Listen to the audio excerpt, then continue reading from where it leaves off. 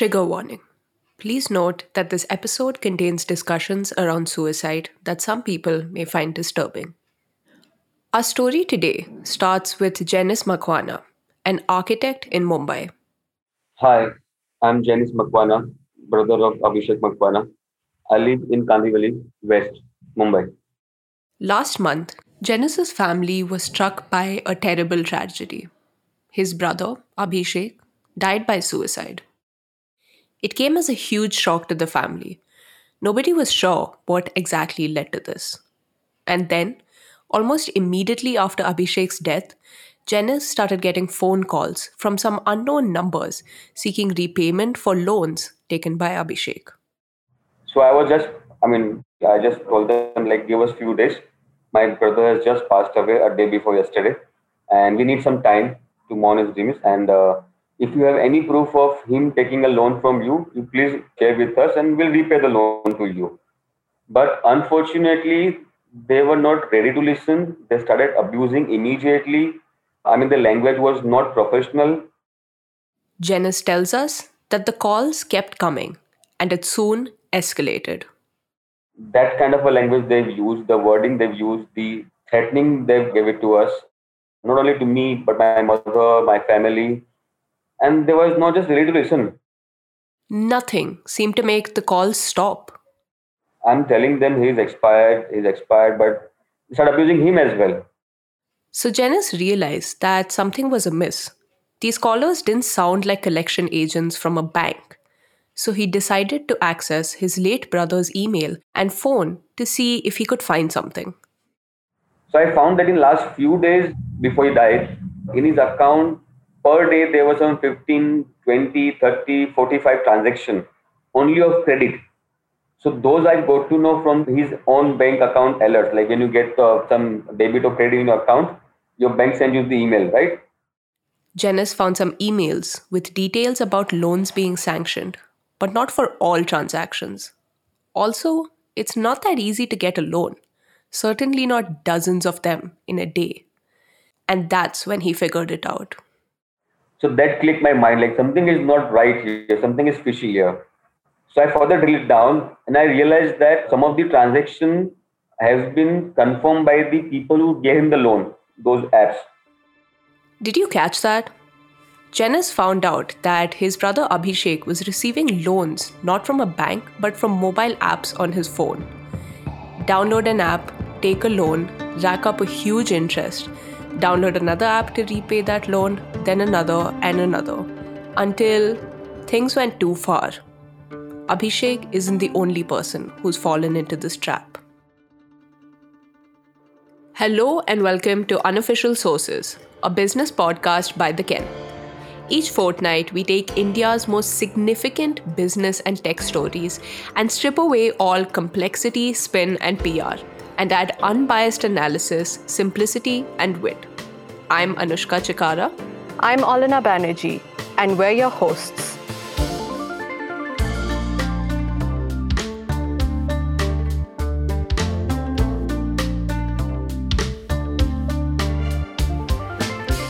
Every episode, we'll be joined by trusted and experienced writers and editors of The Ken, India's first and leading subscribers-only business publication. The result is business stories and conversations that are both insightful and fun. However, today's episode is not fun per se. In today's episode, we're going to talk about how a rising demand for credit and multiple policy loopholes have given rise to companies that prey on people who seek loans to quite tragic ends, all using an app on a phone screen. So, I don't know about you, Olna, but I don't have much personal experience with loans. Have you ever taken a loan out? I actually have never taken a loan out. Yeah, and I think for us at least, it's a combination of privilege and circumstance that we've never had to do that. And, go into a bank and try to take out a loan and the reams of paperwork that come along with it. Yeah, the image finally that I have about taking out a loan is it's me sitting across from a bank teller and him telling me I have really bad credit and I'm so undeserving of this loan. So it's like they do in American movies to scare people. So that's the image I have about taking a loan out, and that's probably why I never did it. Yeah, but the kind of lending services we're talking about today are quite different. They don't work the way we think about conventional loans from a bank, and they definitely don't come along with any of the imagery that comes to our mind when we talk about loans and banks. These are loan apps, shady and seemingly illegal loan apps. And one thing we know about apps is that if there's a need for something on this planet, there's an app for it. But who do these apps cater to? Who are the people on their smartphones using these apps to take on loans, and why are they doing it? To help answer some of these questions, I decided to turn to Arundhati. Hey, I'm Arundhati and I write about fintech for the Ken. Arundhati is being modest. She is actually one of the best fintech reporters in the country. And she's been following this story on shady loan apps for the last few weeks. Hi, Arundhati. Thanks for joining us. Hey, Anushka. Arundhati is also the person who reported the story. So, Arundhati, can you give us a general sense of what kind of people take loans using these kind of mobile apps? Who are they exactly? Like, is there probably a specific demographic that you can tell us about? There isn't a specific demographic that I can give you, but it is important to understand how these loan apps work. So typically, people apply for bite-sized loans for about 3,000 to 10,000 rupees, and the repayment period is in about a week or two. They need this money quickly, and they can't wait to go to a bank and apply for such loans because a bank is not even going to entertain such small loan amounts, right? So there is a kind of a selection bias when it comes to the kind of people who end up applying for this loan. The common thing is people who turn to these kind of loan apps are both desperate and vulnerable. So once Arundhati told us about who downloads and uses these apps, Olina and I decided to take a look at it for ourselves. Are you doing it? Are you on your phone? Are you doing it right now? Yeah. I'm just doing it. I'm just going to go to Play Store and I'm going to type in loans. So I'm doing it. Yeah, I'm doing the same on the App Store on the iPhone. Okay. Whoa. Okay. So let me read out to you all the names that have popped up, and let me tell you there are a lot. Right. And tell me if you see any of these on your screen. There's Rapid Pesa, Little Cash, Credit Z, PayHatch, Stashfin, JC Flash, MyShub Life, Money. Okay, like I do not see any of those. Like, okay, so the kind of apps I'm seeing is a money tracker, an income and expense tracker, money budget and finance, a CV template, loan and lease calculator. But there is not any kind of loan lending app on mine per se. That's really weird that like You don't see a you Rapid have Rupee. no, I mean, I definitely don't. But I think, like, I think it's pretty obvious, like, this is like a perfect example to illustrate the difference between the Google Play Store and the iPhone App Store. Absolutely. I think for Google Play Store, it's kind of like the Wild West of apps, and almost anybody gets approved there. But Apple is a bit more strict. I mean, a lot more strict and stringent with the kind of apps it allows on it. But, like, I didn't even know that you could type in loans into the App Store and find an app for it. Like, am I the only one who was included on this? Like, how do people even know or find out about apps like this? No, I don't think you're alone. I mean, this is a revelation to me as well. I mean, this was the first time I typed in loans into my Google Play Store. But I'd hope so. yeah, but interestingly, Anushka, in Arundhati's report, right? What's surprising is that app stores, or specifically Play Store, isn't the only place where people encounter these online loans. I mean, there are a lot of other ways they find them. The second character in our story is Ved Prakash. He's a 33-year-old who works in an IT company. Ved had a medical emergency recently for which he needed 10,000 rupees. But his salary is fairly modest. And earning 20,000 a month means that it was nearly impossible to get a loan for almost half his salary. Moreover, no bank would really indulge customers with such small loans. Ved lives in a small house with his family in Mumbai. When we called him, Ved's kid was just about getting into his online class. You can hear his family in the background. I saw this ad on Facebook where you can find it on the home screen. When you scroll the Facebook, there is one page called advertisement page. So in on advertisement page, I have found this online lending app applications. After seeing the ad, I just apply for the loan.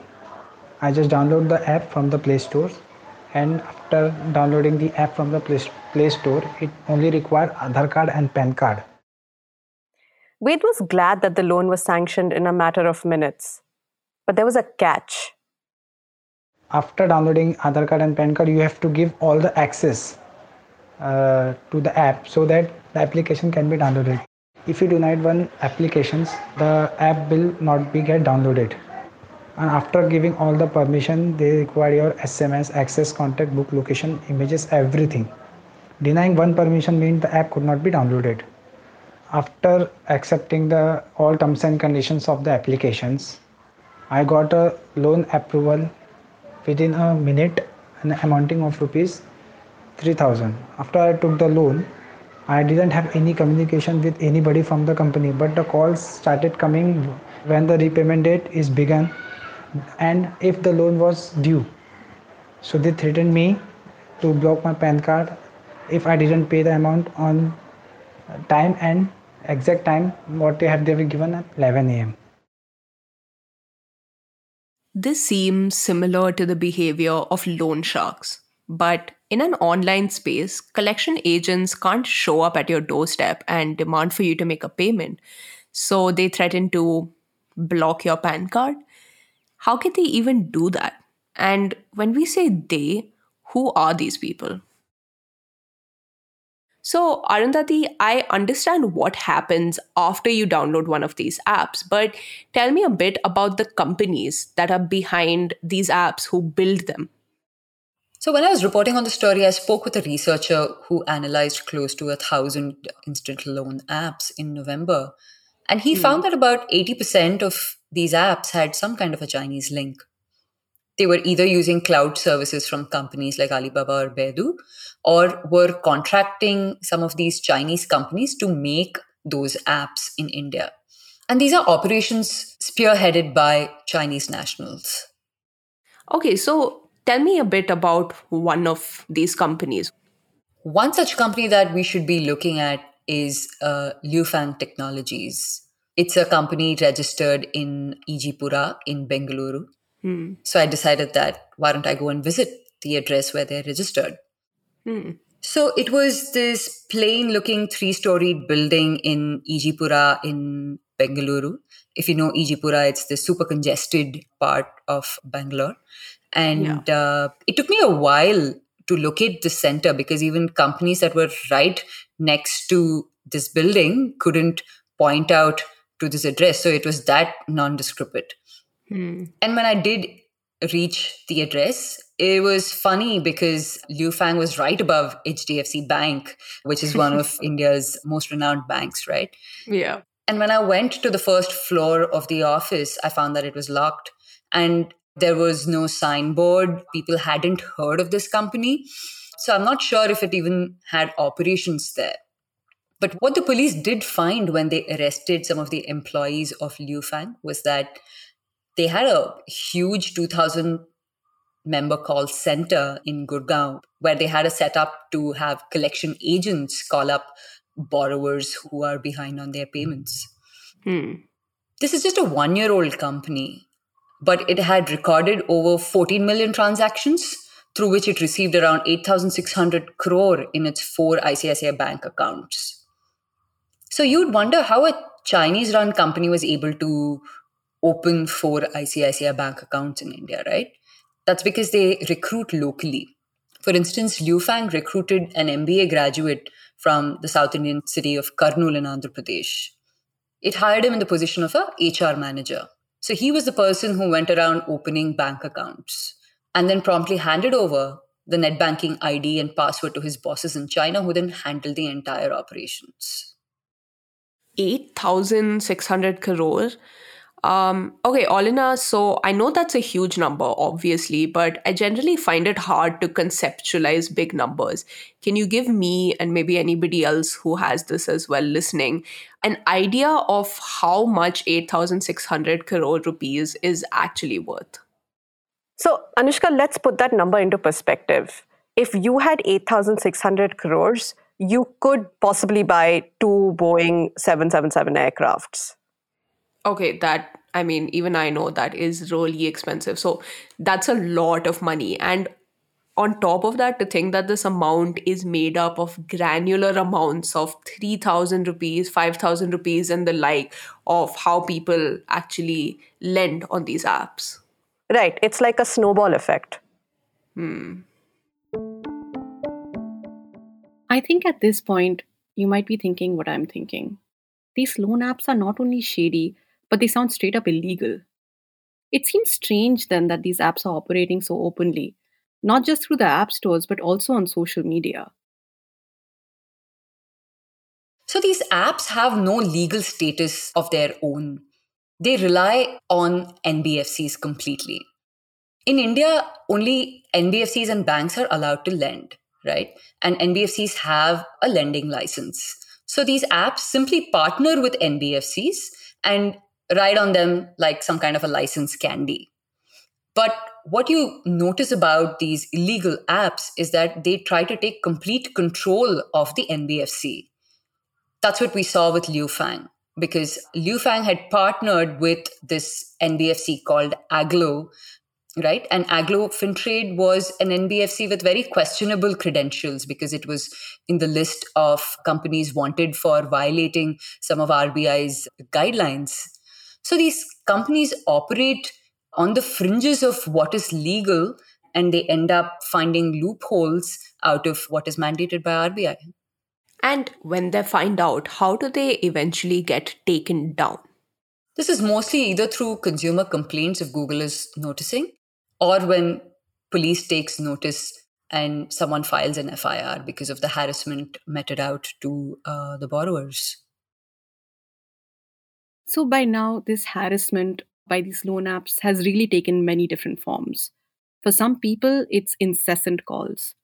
For others, these loan app companies tap into contact lists on their smartphones and even call up family members and friends to double down on the pressure. Remember how Wade told us he had to give up access to his contact book? Well, that's what these apps use them for, once it's payback time. In comparison, Ved is one of the more fortunate ones. In the state of Telangana, there were at least 3 cases of death by suicide, all due to alleged harassment over repayment of loans taken through mobile apps. This even caught the attention of the Telangana police, who conducted arrests and put out a statement encouraging borrowers to report any harassment by these apps. Google, on its part, takes down apps based on the description of it and also on customer complaints. However, even after the apps are pulled down, another one simply pops up under the same company but with a slightly different face. It's actually an unending game of whack-a-mole for the authorities. But meanwhile, for a lot of people, the damage is already done.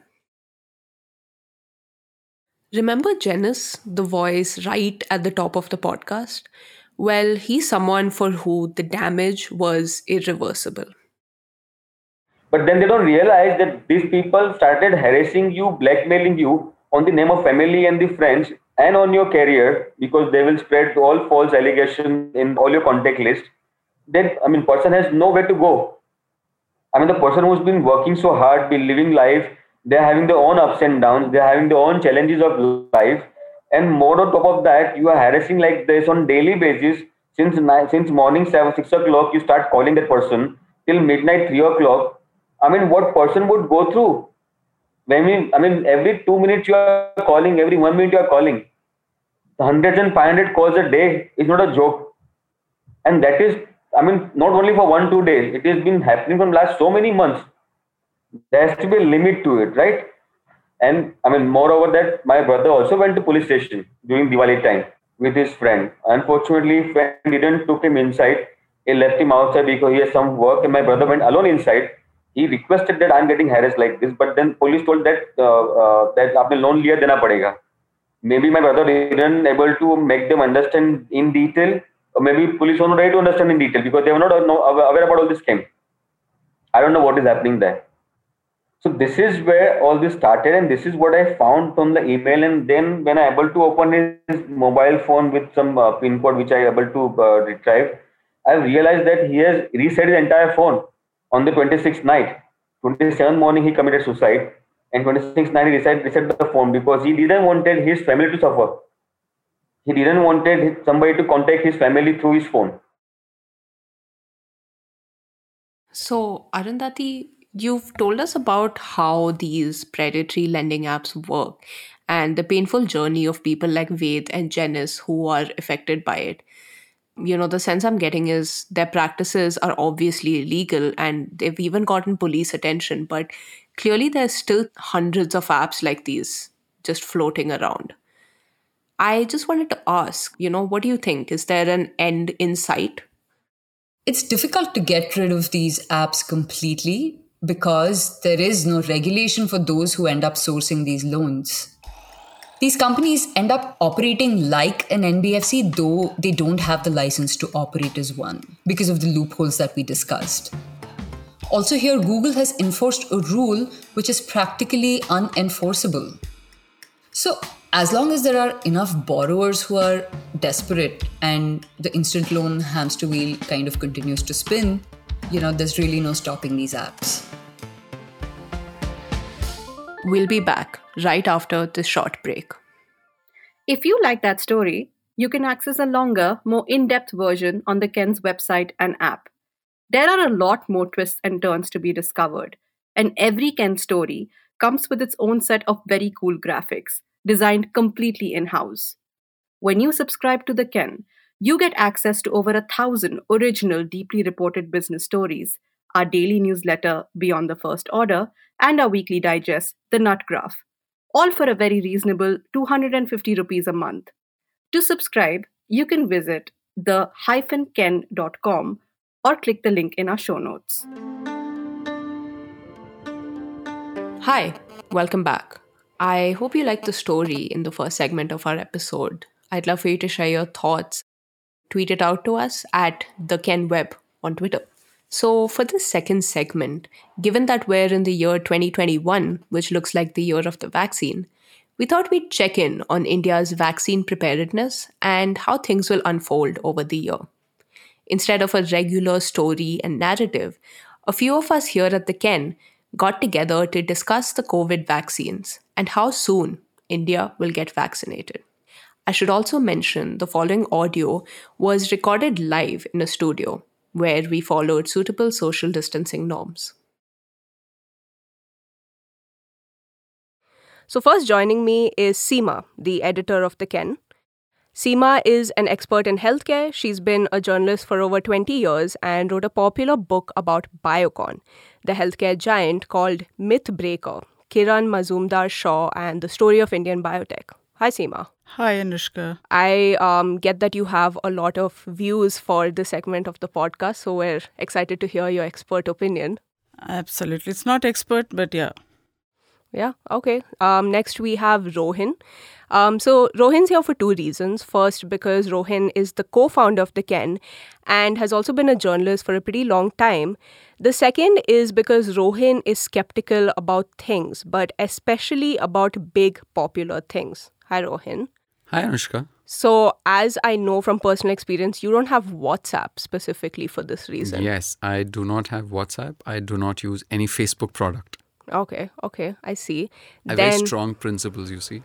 Okay, yeah, we'll see how those principles come through in our discussion. And next we have Praveen, aka PGK. He's the head of product at the Ken, but has written several times about vaccines in our weekend newsletter, The Nut Graph. Hi, PGK. Hi, I must also stress that I know nothing about vaccines or healthcare, but I just Google very, very well. Okay, fair enough. You should join the government committee on vaccines then. Okay, so let's just dive straight into the question for today. So we're recording on Friday, 8th of January, and just today, the Union Health Minister, Harsh Vardhan, announced that the first set of vaccines for COVID-19 will be available to Indians in a few days. This is after weeks of dry runs for administering the vaccine across the country.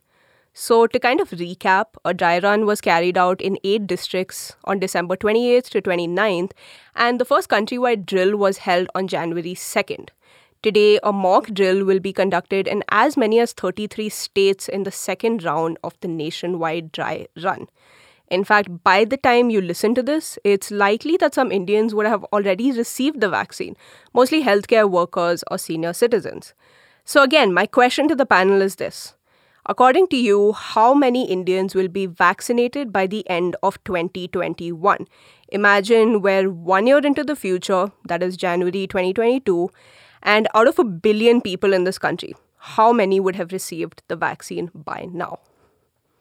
So why don't we start off with Who wants Rohin? to start? Can I? Yeah. I'd like to Rohin's start. always I have eager. a very exact estimate, and it's 333 million people. Okay, how is that?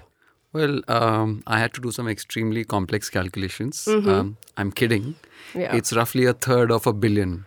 Yeah. And why I say a third is because I think the government and regulators have been on record saying that they plan to vaccinate about 300 million Indians by September, which is essentially frontline workers and elderly Indians or those with comorbidities, etc.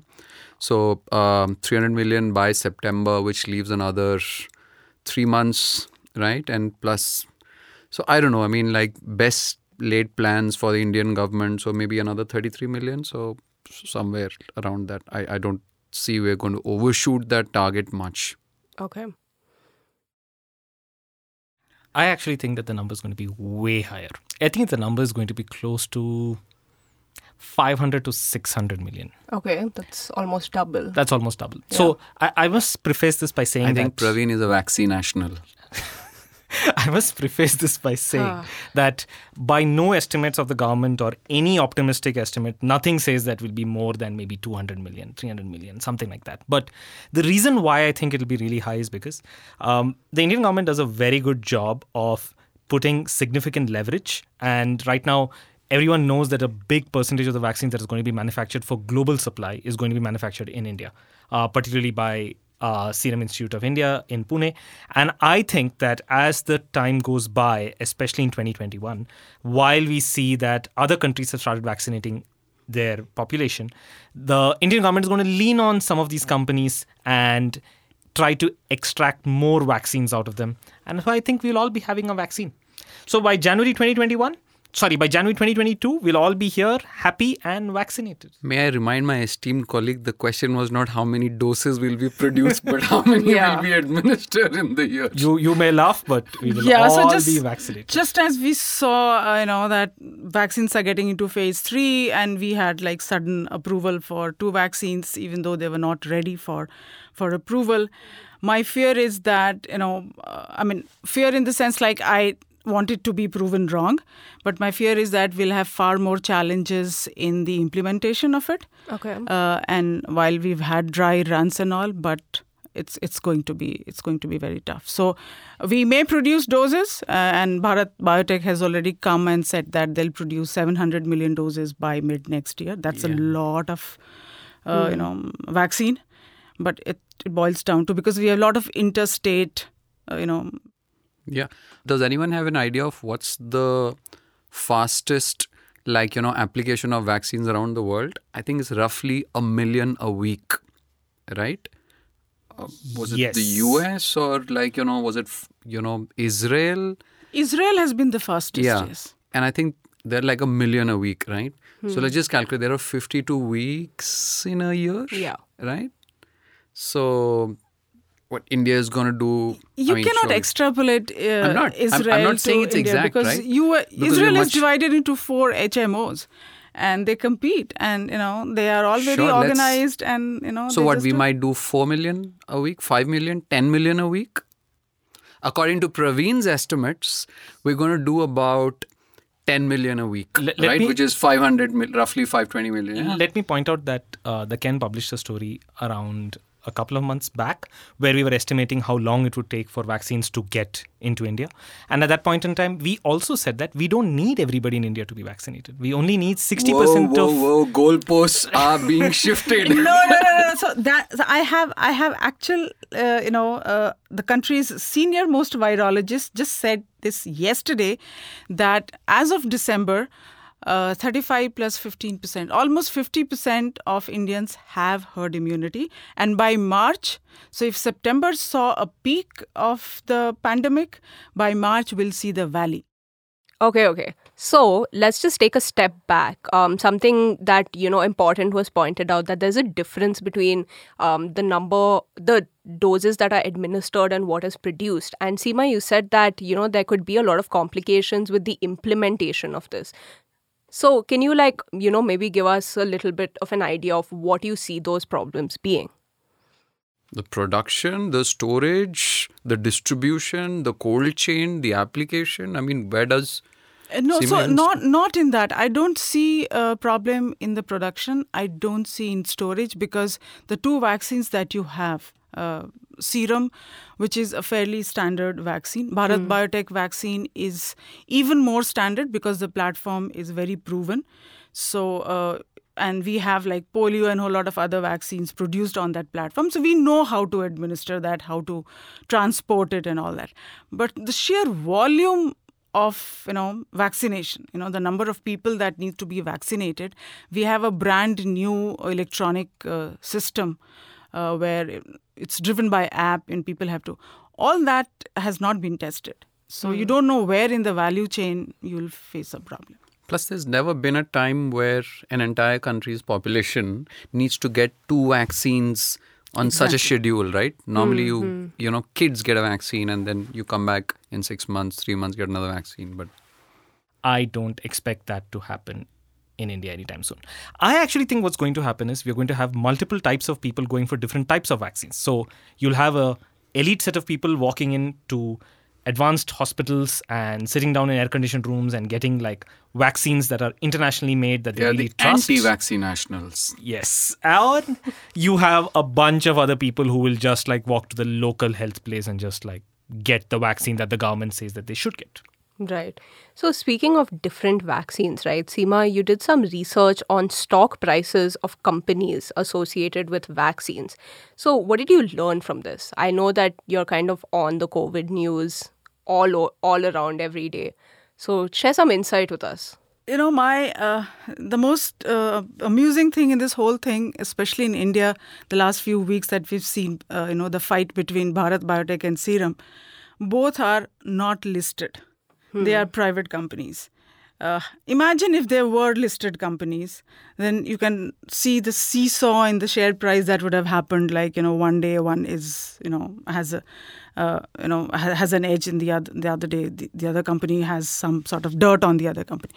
But it's not like just sort of... That's very interesting, Seema. Do you think it would make a difference if they were listed? Would they have more of a fiduciary responsibility to disclose more data had they been listed as opposed to them being private? And how big an impact do you think it might have?